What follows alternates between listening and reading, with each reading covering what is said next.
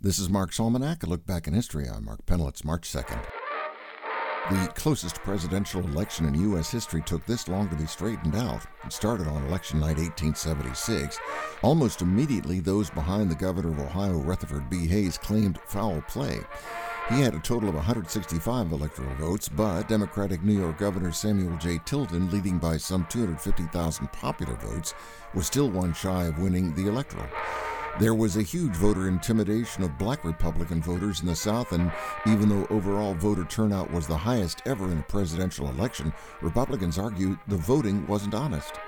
Finally, at 4:10 in the morning on this date in 1877, just 2 days before the inauguration, by one vote, Hayes won. And of the 8 times someone tried to kill Queen Victoria in her 63-year reign, the last attempt happened on this date in 1882. After taking a train from London, she was in her carriage just as it was leaving Windsor Station.